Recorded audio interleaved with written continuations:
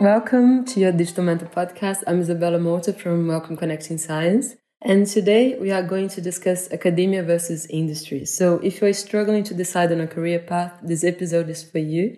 You have our honorable guest, Professor Nicole Soronzo, who's a research group leader at the Wellcome Sanger Institute, however worked in industry before, and Dr. Darren Logan, who's the head of research at Mass Pet Care and used to be a research group leader at the Sanger prior to making the move to industry. So thank you both for being here.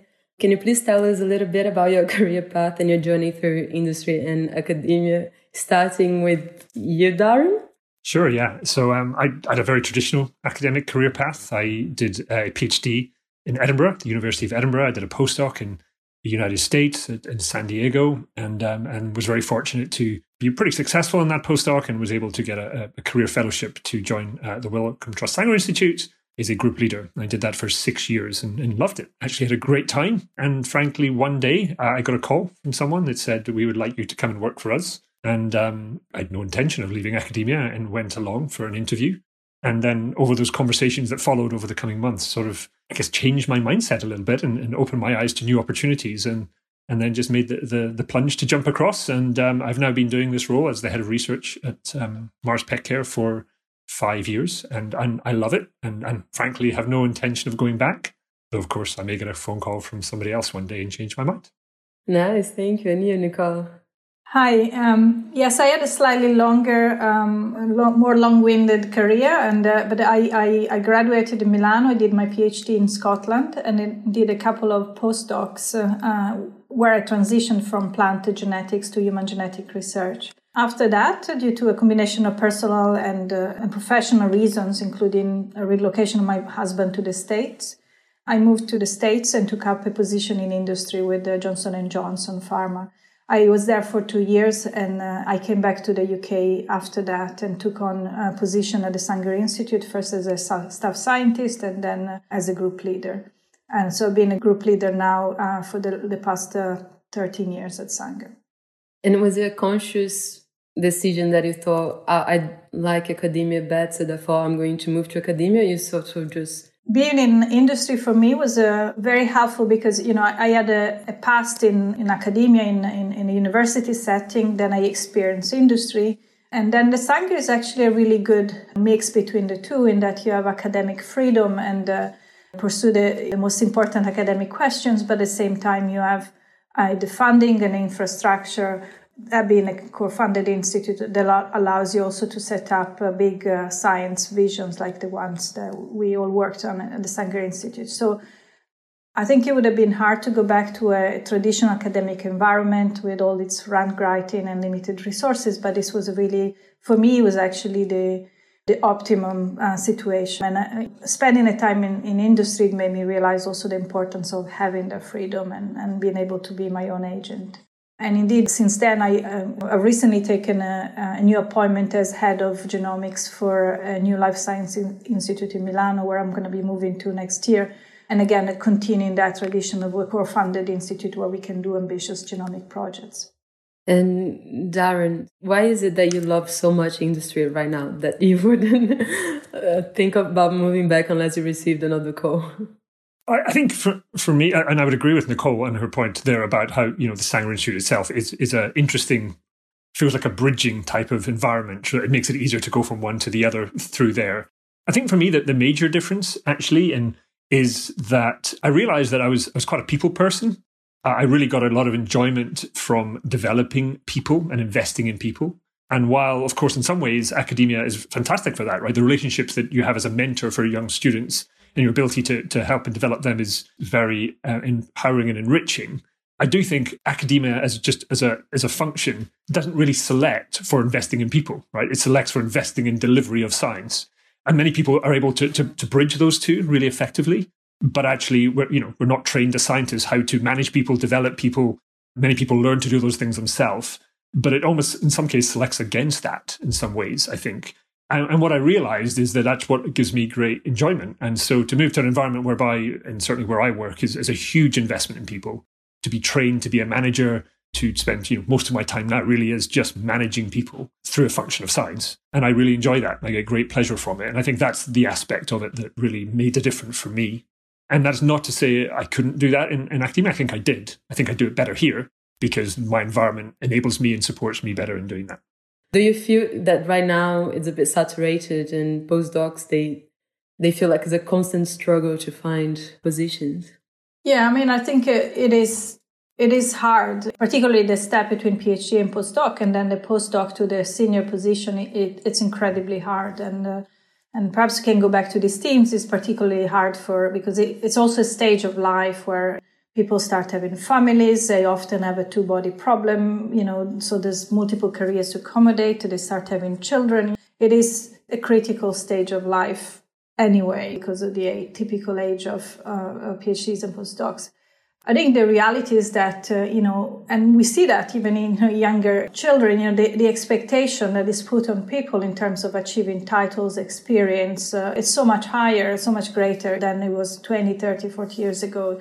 It is a really high bar to clear, and there's obviously few positions to come by, particularly for people that, due to personal or other reason, cannot relocate as easily as others.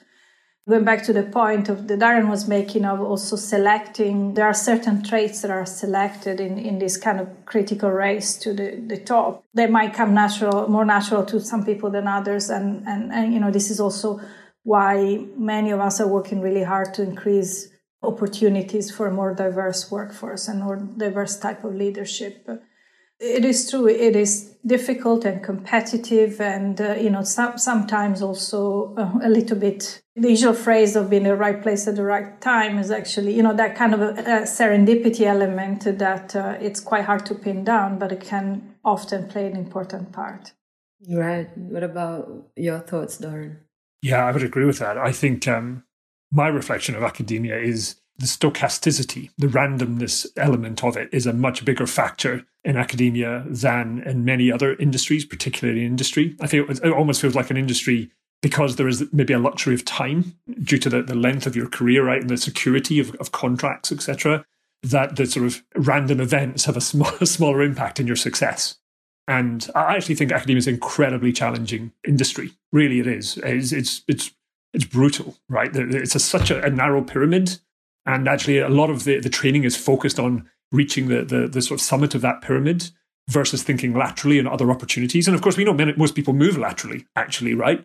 But often many people, it's made to feel if you don't succeed at that pyramid, you're a failure. And of course, that's not true. We know that's not true, but that's often how people are made to feel, rightly or wrongly. I think in industry, there's many more lateral opportunities for success. And that then gives people the opportunity to find their own path to success. So I didn't see it when I was in there. I'll be honest with you. I didn't see that. It's only when I'm outside of it, I look and then, man, that's tough. That's a really tough gig. And there's not that many benefits that goes along with it, right? You're not paid particularly well. You don't have a particularly great job security. What you do have, without a doubt, is that remarkable ability, that sort of eureka feeling is very hard to replicate anywhere else, right? And that's the big miss, right? That there's something very special about that. And I think you've got to ask yourself, is it worth it? And if it is worth it for you for that feeling and it works for the rest of your life and you have that bit of luck, it's a fantastic career. But there's a lot of people who will never reach that pinnacle who are still in the race, right? And I think it's really tough for those people. Yeah, and you mentioned there are some traits that might be advantageous for some people to succeed in academia. What do you think the main factors? Yeah, I mean, I think the main determinant is grit rather than anything else. The ability to stick through the highs and lows and maintain your vision and the process. And it is often a difficult path. There's many failures along the way, and it's ability to stick to your vision no matter what these failures are. And I think although I think science can be brutally competitive, I actually always found a great source of strength in the collaborations and the teamwork and being able to work with team, not only with your own team, but also with collaborators. And you do realize at the end of the day, you're part of a fairly small ecosystem or universe where your competitors can also be, friends and trusted collaborators. And part of that, what actually makes this journey, despite the difficulties, very enjoyable and worthwhile is that sense of being part of a community that works towards common goals, which is really biological understanding. So Sometimes I think about a group leader as somewhat an entrepreneur, like a CEO of a small company where you just have to have that kind of vision and be your own agent somewhat, right? And so, that obviously carries risk. I mean, then some people might be more or less risk averse in, the way they want to, for instance, perceive their life. And so this is an element of that. I must say that, obviously being part of a supportive environment where these risks are buffered by real support, encouragement and resources to allow you to succeed, like the Sanger Institute is very important. I was thinking some of my experiences in industry versus academia and that kind of path that Darren was referring to in terms of, career progression. It is often easier in industry to have a clarity about a career progression path. What are the steps you need to take? What are the achievements? And what support is there to help you do that? Whereas typically in academia, you kind of learn as you go, and that is actually where there is for instance, a real difference between having good mentors or not, or supportive environment or not, and also where potentially it can be opportunity for implicit or explicit bias to be, discriminating certain types of personalities or other. So I think in industry, I found the whole process of having a career milestones and progression a lot more clearly mapped and articulated and supported than you would normally have in an academic environment.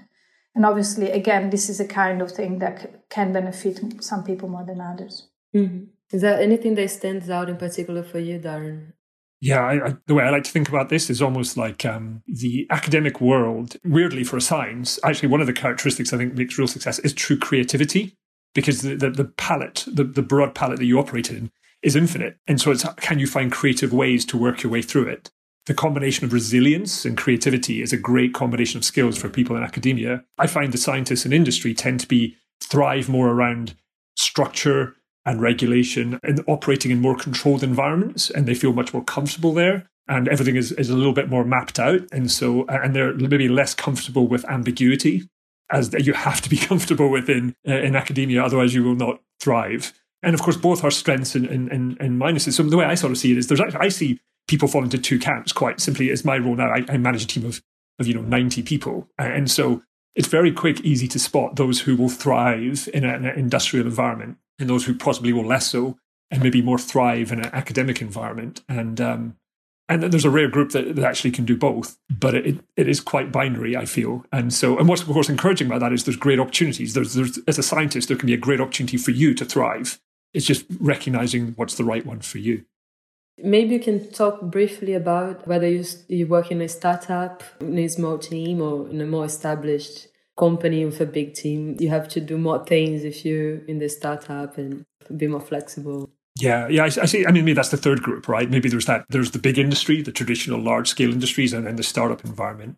I guess what I've started to see a little bit more, and maybe Nicole sees the same over the last couple of years, is this sort of bridging between academia and startup. People have got a foot in both and move quite comfortably between both. And doesn't be not surprising because, I think a lot of the skill sets are the same, right? That creativity, that ambiguity, that ability to hustle and move and be creative, which is much more typical of a startup environment. And so I think that might be sometimes a bit of a bridge across from academia into that environment before, of course, startups all want to grow into be large organizations as well. And so they've still got to go through that journey themselves, and the people in those have to go through that journey. So I agree. I think there's a third sort of hybrid that sits in the startup world. Yeah, I think it's really a gradient in reality, because part of the things we mentioned are around the culture of the institution, and different industries will have very different cultures. So these are broad generalizations, and the startups obviously have a huge elements of risk and entrepreneurship.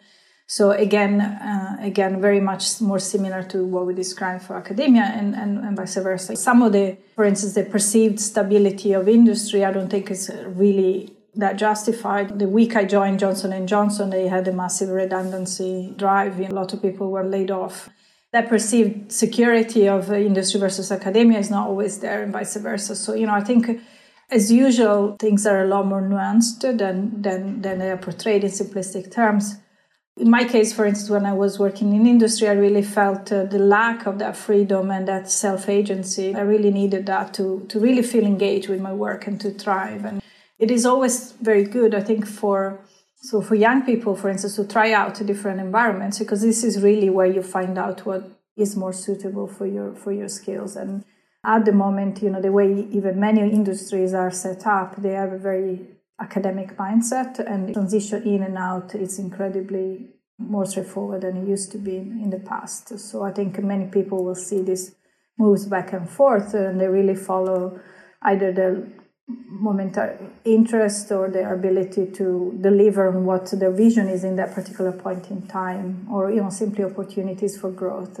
Yeah, I think there's an important message, because people sometimes struggle so much to make a choice thinking it's going to be permanent and it's going to decide the rest of their lives. And it's a myth, because they can always go back and try something else. What about achieving goals? Do you think the goals in industry are more achievable than in academia, or vice versa, or there's no such a thing as a comparison? What do you think? I think the question really is, what type of goals do you want to achieve? In industry, what I see, what I get benefit from, and I see as around me, is in a strange way, the science that you do relatively quickly can be very tangible, right? So we can do science here, and within 2 years, it is in the hands of millions of consumers. And you can go into a supermarket or go into a veterinary clinic, and you can pick it up and say, I did this. And that's quite a remarkable thing, actually, right? It's a great thing to show your kids or your family. And that's true of some people in academia, but actually the vast majority in academia, you're building incrementally, right, over a career. And maybe at the end of your career, you can say, look what I did. And of course, that's not true for all people. Some people do amazing breakthroughs and their papers turn into to clinic interventions, and that's remarkable too. But I think in general, if you generalize, I think that's the difference, right? The tangible versus the intangible. And I think in academia, the value of being able to the self-value of finding something new and knowing it's making a difference can be very powerful, that novelty, but it kind of sits within. And the value you gain from it comes from the proxies, right? The papers, the recognition, the invitations to conferences, the fellowships, the prizes, versus that very tangible, I made this type of thing, which you tend to see more in the industrial and startup world. Yeah, I think, again, it's difficult to place an absolute value on deliverables and achievables, because the reality is all of us have different values, and we measure success and fulfillment in very different ways. So I think for me, it's quite difficult to put one over the other. At the end of the day, what really gets you out of bed in the morning, what really makes you want to be your absolute best, and you do your absolute best. And I think, this is the kind of the reward. I am particularly not driven by recognition, prizes, or anything like that. For me, it's just about intellectual freedom and the pursuit of my intellectual interests and seeing a good job done, in terms of what science I want to do. It is, again, a very, very personal set of motivators and choices, and as well as a matching your skill set. I think we've seen a lot of people leave academia for industry, particularly in the human genetics field and in people working in biomedicine.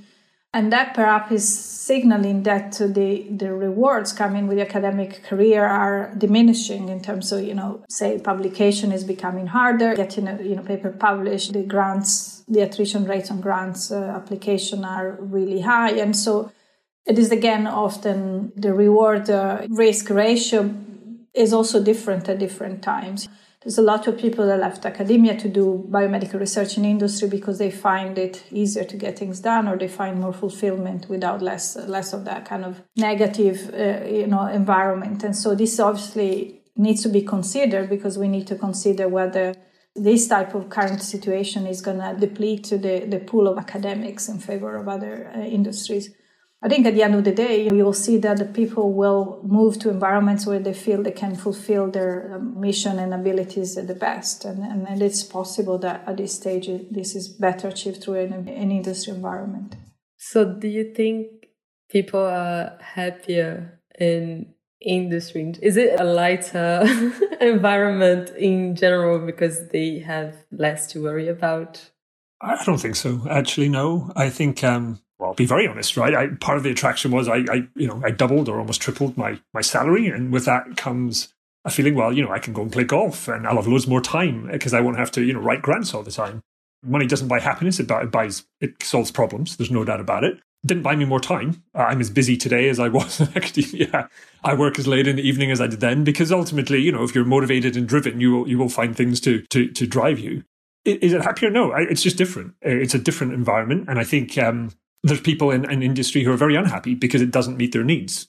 And there's people in academia who are incredibly happy because it meets their needs. And I'm quite a flexible, pragmatic person. And I recognize there's things I don't get in industry that I got in academia. I remember days at the Sanger Institute with Nicole where, you'd spend a whole day just chatting with people over coffee and just brainstorming and thinking of amazing things. And you never do that in industry. You're always way too busy doing this meeting or that meeting. But I also remember great frustrations in academia, just jumping through hoops to try and get funding to do something. And, I can get someone to give me $1 million in an afternoon and get it done. It swings and roundabouts. And I think to echo Nicole's earlier point, I think what's really important when you're deciding which is right for you is to understand yourself well. If you really explore yourself, what motivates you, what makes you happy, what do you want out of life, you can find the right environment for you. But you won't understand what makes you happy unless you understand what makes you happy, right? Your environment won't be happy. Only you have to understand what's right about you first. So I think there's something really about really understanding yourself before choosing the right path for you. What if you think you really love the environment, you love to be in academia, but you think you can't afford a house if you stay, or you cannot have children?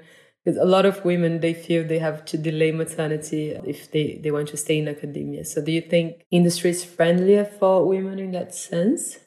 I think Nicole should answer that question. I've got an opinion, but I think, it's probably not for me to say because I'm not a woman. What would be your opinion on that, Nicole? I don't have an opinion about the the industry side, which obviously you can talk to with more knowledge. I mean, it is tough, right? And, it is tough on both sides. And I think part of that is not so much the timing, but the support that the Institute gives you. And that's actually hugely important on equalizing opportunities for career and also for people, for instance, with different wealth or socioeconomic background or whatever. Again, is the incentive structure, the protection, making sure that institutions or companies are really attuned to the needs of that particularly critical phase of life and some of the hurdles that people could have, and particularly women. But it's not only women, it's disabled people from different backgrounds. It's much wider than just a gender issue. It is really about the environment being responsive to the individual needs and providing flexibility and support. And role models and coaching and, examples and all of that. So I think some industry can be equally ruthless and quite equally difficult for women. I think maybe the incentive structure is slightly different. So you have a higher salary, you're more likely to be able to afford a nanny or childcare. When you don't have to move countries just to pursue a faculty position, then it might be easier to plan a family around it. But I don't think there are inherent barriers in any of those two environments that cannot be overcome with will. The cost of this should not be on the individual, but should be on the employer, right? And there is no reason why employers can develop. Academic world, there's flexibility in the academic job that is quite conducive to actually having family, or you can work late but leave work early if you need to. So I don't think there are inherent reasons why academia cannot be as supportive as industry or vice versa. And it's really about allocation of resources and, again, research, culture of the institution, etc. I guess I'd add, I think academia is essentially an incredibly archaic system, right? It was built for gentlemen, scientists, right? 100 years ago. That was how it was devised. And of course, it's evolved a lot since then, but the underlying structure remains the same. The underlying structure is not particularly well set up for women having children as it stands today. That is not to say there's many changes that's not being put in place, and there's many environments, institutions, universities, labs that can take advantage of some of the positives of the structures to really make it a great thing. So I think there's greater variation probably within academia. You can have a great experience or an awful experience, and it can vary a lot. Whereas I think it's more homogeneous in industry by its nature, and by that probably a lower risk, right? Because it's easier to know what you're going to get. I think there's again positives, negatives, and again it probably therefore it's around being really clear and careful about what you're wanting to do. Of course, that shouldn't have to be the case, right? But I think that's the reality of it. I've known many cases where people have really struggled while having children in academia, but also others who to Nicole's point, has seen it as a huge liberating experience because of that inherent creativity and flexibility that enables you. So it's a really difficult one to say. I think it's a very individual thing. But I think you need to compare a group leader or a department chair to a CEO. Industry suffers the same problem. Like there's very few women in leadership positions. Certainly the ratio is not 50-50 even there. So there are clearly inherent barriers to progression in every place, right? And so I know many people that work in industry and where the career was limited by having many children and having that flexibility to, step out of work when they need to, meetings set up really late at night. So again, I think these are viable career options in both cases, but what really is needed is a will to eradicate some of these barriers. And someone I know is struggling to make the choices. They said they've been working as a research assistant in academia and they love it, but they question the financial aspect of it. Maybe the high cost of living, if they stay in academia, they're never going to be able to afford a house. But they have a PhD lined up for them. And the question was if you think it's worth it to go through the PhD if you're planning on leaving to industry? Yeah, I'll go first in the answer to that question. I think it absolutely is. I mean, of course, it depends on what industry, I would say. In my industry, I think that entering with a PhD opens up so many more doors in industry today. I mean, it's kind of like great inflation, right? I think there was a time when everyone had a bachelor's degree, and now so many people have PhDs and masters that it's very difficult, but not impossible, to progress, if you wish to progress through seniority, even in an industry without a PhD. There is people in my team, I have people in relatively senior positions who do not have PhDs and have demonstrated their ability. Of course, they could have PhDs, it's just they haven't done it, right? They've clearly got all the skills and they can demonstrate that. I think it makes it harder. So I would say, for someone like that, I would say, what is your long-term ambition? If your goal is to move into industry and progress and become increasingly senior roles, which comes with more money, of course, and more responsibility, then I think a PhD is as important as it would be to progress in the academic world. I think if you are looking to move across and maybe progress less, maybe, and have a relatively more junior role that doesn't require a PhD and still earn more money, perhaps, then possibly not. I'm not sure it differs that much between academia and industry in that sense. Someone said that the current problem with industry is how it works is prioritized over the best possible solution to the problem. How much of this can be addressed if one switches to academia? I think that's a fair comment. I've been somewhat critical of academia, I guess, in this conversation so far. So maybe turn the attention back on industry. Where does it weak? It is weak, that is true. It's driven by efficiency, often. It is also driven by structure and process, which inhibits creativity. And so you often find the very traditional route. You don't get that serendipitous solutions that often you get in academia, because you will follow the path where it takes you, and that leads you to wonderful, amazing things, versus the path that the rails that you're on take you in industry. So I think that's a fair comment. I have seen people who really struggle in industry with that lack of creativity. They find something that they know is an amazing finding, and they just need to follow it off on a different path. And that's not what they're there for, right? That's not what industries does. So I think that's fair. And I think that, again, that comes down to, that's a compromise, right? There's many positives. That's a compromise. Is that a compromise you feel comfortable with and that works for you? And if it's not, maybe it's not right for you. And again, it goes back to the point we made before, that is not just one versus the other, but there's a huge gradation, so biotech and all these companies that have been set up to develop a single product, exactly that, an element of, great innovation and great creativity, and also potentially a lot of risk, So I think originality doesn't belong to the academic system, quite the opposite. And going back to the point of people trying to decide a path, at the end of the day, you can have a lot of opportunities in your head that you can choose from, but the reality is that your real choice only comes when you have a job offer, right?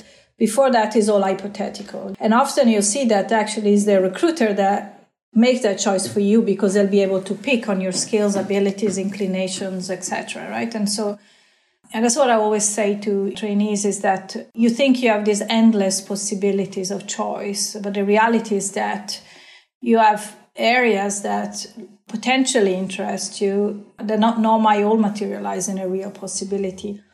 Sometimes you agonize you agonize on, one choice versus the other, whereas the reality is that it's a lot easier to make a choice once, first of all, you've gone through the interview process, you have an opportunity to learn about the environment, how the companies works, the potential co-workers, etc. And then that also allows you to go through this process of understanding what ultimately gets you excited about, a role versus another. So just to give you an example, when I left the industry and I came back to the UK, I was in the States. I applied for three different positions. One was the Sanger Institute, one was academic environment, and one was industry. I was offered 2 out of these 3 jobs, but there were 3 jobs in 3 different domains. And just going through the interview process and seeing the place and thinking about what that job entails made the choice for me very easy. So again, rather than spending months or years just really agonizing about the right choice for you, just go through, apply to jobs, see what selects you for interview, go through the interview process, ask all the questions you want to ask, try to get a feel for the environment and the role and what it entails and what doesn't. And often you'll find that choice that you were so agonizing about actually becomes quite easy for you, quite natural. And the choice really only comes when you have a job offer, right? So until then, you're not committed to anything. You just have the opportunity to explore. So, taking your early times of your career and just not being so set about a specific path to follow, but just to, take your time to explore and do internship or whatever. But it's often what leads you then to find the path that is right for you. Thank you. And also, we're just considering either one or the other, but I heard of examples that people managed to do both. They managed to keep somehow 25% work in academia and then 75% in industry. And they managed to gain that flexibility that they can have a little bit of both worlds. Everything is possible. If you really like both aspects, you don't need to make one choice, although it's rare, but it's doable.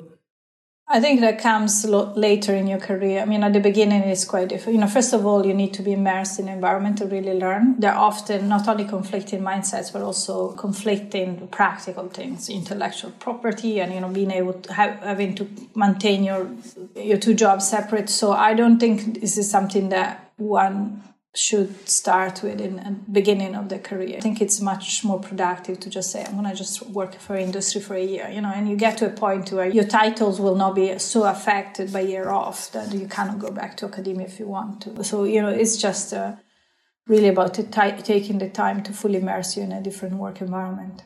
Yeah, I would just agree with that. I think that's what I thought I would do. And actually, I proposed to do, and my boss advised me strongly not to do it. I'm really glad she did. It would have been very, very difficult for the same reasons Nicole indicated. I think the better mindset is that nothing is forever. I think it's fine to go and immerse yourself in it, but the point is that there's no reason you can't go back in either direction. And I think that would have been 10 years ago. That would have been probably not true. It would have been hard to do it. I think that's much less so the case today. And the reason being, I think, is because as they're coming closer together, actually, one. And secondly, and this is the drum that I beat frequently, is that I think both can learn so much from each other. As someone spending a year or 2 in industry will be so enriching for someone like Nicole, for example, right? That's a great example of someone who I'm sure all the learnings, positive and negative, are hugely advantageous for her in her academic role. And likewise, when I look back to my academic role, I think, my God, if I knew what I knew now from what I've learned in this, and I could be so much better at that. And so part of me does want to go back to academia simply just so I can take all those learnings and apply them. I think that's the message I would send to people, that, it's actually not such a big jump, right? Yes, you'll learn. You might like it, you might not. But you know what? If you don't like it, whatever way you move, you just go back again. And I think that's the really empowering and I think once you recognize that and you accept that, it makes it much easier. It doesn't seem such a big jump to make anymore. And I've been reading a book now called Range, How Generalists Triumph in a Specialized World, if I'm not mistaken. And it talks exactly about that, how picking up more skills make people way more successful in general. So I think I know now what you prefer on each. I think you mentioned creativity in academia is your favorite aspect. Is that correct, Nicole? For me, yes. It's really freedom. I realized when I was working in industry, because so much of what you do is really dictated by priorities that are set above your head. You might have academic freedom to work. I was in a relatively academic environment, but the reality is that the mission of what you're trying to do is very set often above your head. And so I found that very, disengaging. I really need to be engaged with really driving the process of, what do we do day in, day out. And, I felt a sense of detachment. You go and work and you apply your skills, etc. But for me, I really felt I wasn't motivated in the same way I feel in academia. And I think that is, for me, that was actually the main point. There was a little bit also, the process, the milestones to take and all the things that, the structure that Darren mentioned. For me, I realize this is really not something that suits me. But I think ultimately the real motivator was that, knowing that in the good and in the bad, I was the one who's calling the shots for what we're going to do. It can happen in industry that a research program that you put a lot of thought and attention to gets called off because of commercial. And to me, it made me feel like I didn't want to try as hard because what I was putting my heart and soul into might be called off at some point. And, it's more that. That was for me the main motivator. And Darren, you said in industry, in your case, was the people. Yeah. I mean, I think Nicole's absolutely correct, and I get that. I think being at the Sanger Institute is kind of unique in that sense because it gives you that freedom. I often argue that in academia, there's an illusion of freedom in some places because ultimately you're still constrained by who will give you a grant to do the work, right? And so you're actually much more constrained than you might think you are. People who are very good at getting grants, who have lots of grants, or maybe somewhere at the Sanger Institute where there's quite a lot of core money. But nonetheless, you're absolutely correct. There's much more constraint. And yes, indeed, it is. I would say for me, it's about the people. There's nothing stopping you being exactly the same in academia, right? I know many people, former colleagues, who are amazing managers and mentors and put those principles in place. For me, it was, I guess, the feeling that the reward and the recognition of investing in people, that is what I'm here for. That's what I do. That's what I'm recognized for, versus investing in people as a function of delivering something else. And for me, I think that was important. I almost felt often I was doing the right thing, but it was inhibiting my success or perception of my success, and I struggled a bit with that, just out of pure fairness. So that's what works for me personally. But what I have huge respect for, and I will say this, is that the people who are able to work in the academic environment and still deliver those things, and for me that's the sweet spot actually. And there's plenty of them. They're not unicorns, neither are they everywhere, but there are plenty of them. And I think if you can find that environment in academia, then you can have all the positives and protect against many of the negatives. And of course, what academia needs to do is recognize those people and create more of them to make it a much better environment. Yeah. Because my next question would be then what you like the least on each. And then, so you sort of answered that question, I guess, for you is that aspect that maybe you don't invest enough in people in academia. I'd say something slightly different from my sense is in industry, what frustrates me the most is my environment is relative conservative mindset. So actually, it's much more risk averse. Probably not so in the startup world, but in the more big industry world, it's surprisingly risk averse. From a scientist perspective, this is such an obvious thing to do. For a multitude of process and organizational and political reasons, you cannot get it through. It can be very frustrating. And of course, you've no one else to answer to in academia but yourself and your grant funder, right? And so that can be a real frustration thing. So that's my biggest negative. And your biggest negative, Nicole, in academia? Maybe not so much for me, I guess, but, being quite lucky. I think it's just seeing the struggle of the early careers and in a way creating an environment where everybody can thrive. It is often a concern, right? As I said, especially in environments that are, for instance, less well-structured, less well-funded. If you're a postdoc in a university department and you're isolated, you are at the mercy of your supervisor, right? And I think I do see that this doesn't create a fair environment for everybody. How do you work with exerting change in a way that is real and measurable and not just paying lip service to some equality and diversity and inclusion agenda that is really true in words but not in fact, just creating really opportunities and for change, because obviously change is difficult, is expensive, challenge is the norm, and bringing more of that people component that Darren was talking about to environments which are perhaps less receptive because of infrastructural or indeed real reason or cultural reason. So it's that the ability to support diverse career paths, to support diverse candidates, and to provide equal opportunities. as I said, I don't think there's necessarily any difference in terms of what can be achieved. It's more the ability to achieve it given the institution. Okay, great. So we're coming to the end of our discussion, but you have a chance to give a take-home message. Is there any last words for someone who's really indecisive at the moment? Please go ahead, Darren. Yeah, I guess my final message would be, I think my greatest frustration when I look at people coming out of academia or interested in moving to industry, I find it very sad that the academics, especially young academics, so undervalue themselves.